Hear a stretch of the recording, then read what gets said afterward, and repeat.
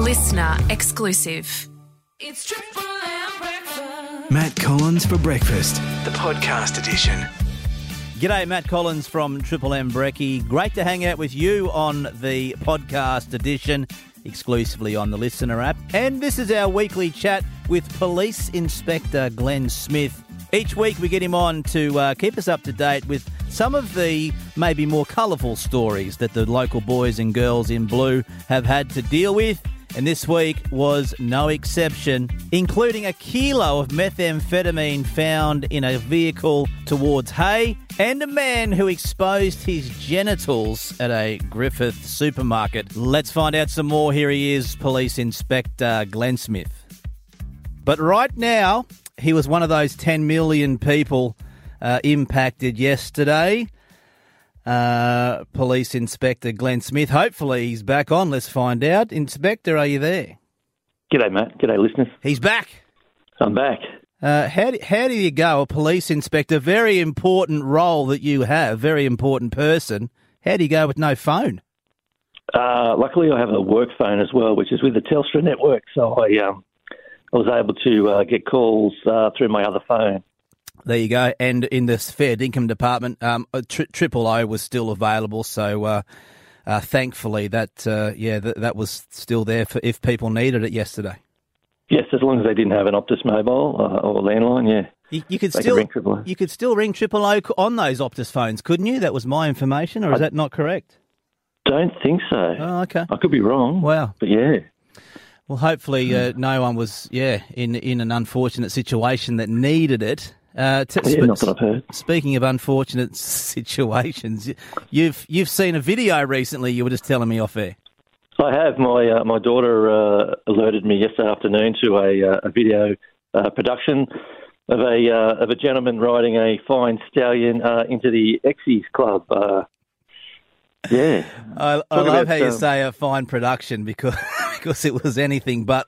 I'm assuming you're referring to our Melbourne Cup video that we did outside the Exes, and I was on, as you say, a fine stallion or a pool noodle with a horse's head. Yes, is that what it was? But I don't know what's more disturbing, the horse you were, or whatever you call it, that you were riding, or the fact that a bloke who talks a lot for a living was remarkably silent. It was, I thought you were going to say also a fine actor. That's what you meant to say, Inspector. No, definitely most. No, it's not. Moving right along. Now, you are in Sydney, but still a lot happening locally. And, the Narrandera Highway Patrol stopped a vehicle on Saturday afternoon. Yeah, great job by the guys out there, guys and girls out there. So about 1:30 p.m. on Saturday, the 4th of November, police attached to Highway Patrol at Narrandera stopped the white Holden Commodore sedan with Victorian rego plates. Now, that was stopped approximately 5 kilometres west of Gillenbar, travelling towards Hay. The vehicle was stopped for the purpose of a random breath test. Police approached the driver of the vehicle, a 38-year-old male. Also present seated in the front passenger seat was a 32-year-old male. Police conducted a random breath test on the driver, which returned a negative result. However, police observed the passenger in possession of a nicotine vape, which is illegal in the state of New South Wales. Police then informed both the driver and the passenger that a search of the vehicle would take place in search for any other illegal vapes.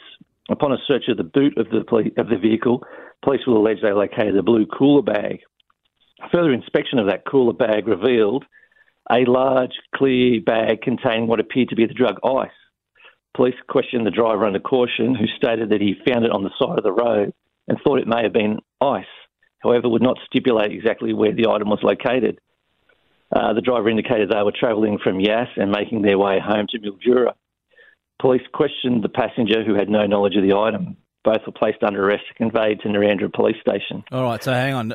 This bag of alleged drug ice was just happening to be sitting on the side of the road, and they've then put it in the back of their car without actually looking inside to see what it was. I know where you're going, Matt. It's, beggars belief. Wow, just quickly on the vaping thing. So vaping is illegal in New South Wales. Is that the case unless you have something from a GP? I believe so, yeah. Not being a vapor myself, I couldn't tell you. No, we have had the vape discussion before, but you can't just go into a vaping store, because they are around, and purchase a vape over the counter. You've got to have a referral from a doc. Correct. Okay. Yep. So then the drug was weighed in the presence of both men and came back at a total of basically 1 kilogram. So the drug was then taken to Griffith, where what we call a true narc test was conducted, and it returned positive for methamphetamine. Both men were interviewed and their mobile phones seized, as well as the vape, and they were released pending further investigation and tests. So, 1 kilogram of ice, that's a street value of probably several $100,000, and it just gets left on the side of the road. Wow. And there was just a random breath test. If he wasn't vaping, I mean, the police might never have seen that, might not have realised that was in the boot. Yeah. Great work from the police there. Yeah, and great observations. So, exactly. All credit to them. I don't find things like that on the side of the road, Inspector, but those two obviously did. Okay. Yeah, allegedly. Allegedly, of course. Moving right along, and, an interesting afternoon on Sunday at a supermarket on Banner Ave in Griffith. Yeah, so around 2:30 p.m. on Sunday, 5th of November, a worker working at the supermarket went to dispose of some trash via the rear door, and then he opened the back door to the loading dock, and upon opening the door, the worker had viewed a man laying on his back in the doorway blocking the exit. The worker alerted his supervisor of the stall, who went and requested the man to move on from the back door area. The supervisor was kind enough and told the man, give him 10 minutes to leave the area. 15 minutes later, the supervisor then contacted Griffith Police and requested their attendance.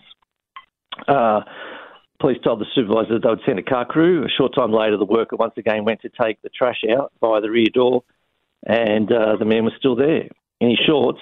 However, this time they were pulled down and his genitals were exposed.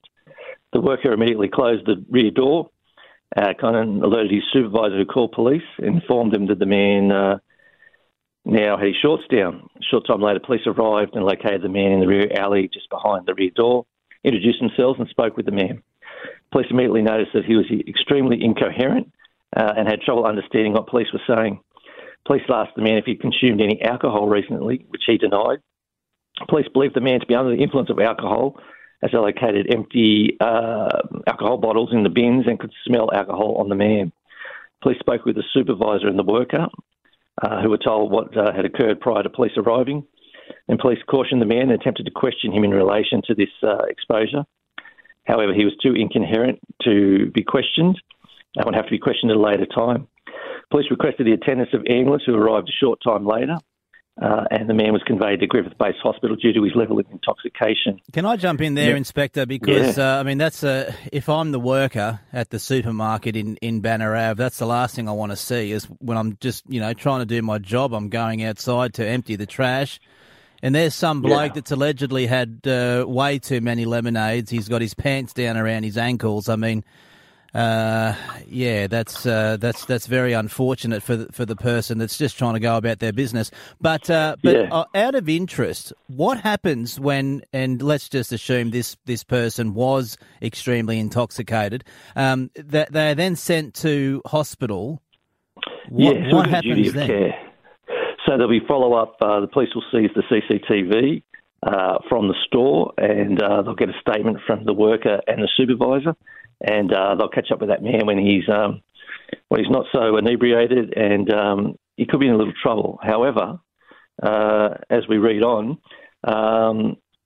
the police took the man's bicycle back to the police station because he had a push bike there with him, and then contacted the man's spouse, who attended short time later, to collect his bike. And I dare say he's going to be in a bit of trouble from his partner.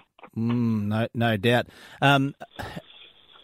Drinking and driving is obviously, it goes without saying, we all know that's a massive no-no. Drinking and riding a bicycle, same thing? Same thing, and the same thing, you can't drink and ride a horse either. What about a skateboard? Skateboard? Anything on wheels or legs? I'd probably have to throw that question to my colleagues in the Highway Patrol. You've got me with a technical one there, as always. We're making light of a situation that is pretty serious, of course, but just out of interest, it'd be good to know. So you can't ride a horse drunk? No, cannot. All right. You could go back to that one in and maybe it's more so for paramedics and the hospital. But if someone's intoxicated, you then take them to the hospital. Do police stay with that person in case they do a carry on in the hospital? If they are particularly violent, then yes, police will stay there. But normally, hospital security will take over. There's hospital security there. Oh, good to know. Yeah. All hospitals have security, but I mean, the workers at the hospital shouldn't have to deal with people, drunk and carrying on. But police always have a duty of care to look after people when they come in under our notice and into our care. All right, we hope all involved are going okay. We hope that man's bike's okay, and we hope his spouse is not too hard on him. You might be in Sydney, but goodness me, it's all happening here. It sounds like. There's a few things going on. So, when can we expect to have you back in the greener grass? Mate, I think I've still got another week or two up here. Oh goodness! Unfortunately. All right, mate. Well, we know how busy you are there. It's this ongoing situation. You might tell us about it down the track, but thanks for the updates, and we'll talk again next week. We'll go back to our Tuesday, hopefully. Hopefully, fingers crossed. A listener exclusive.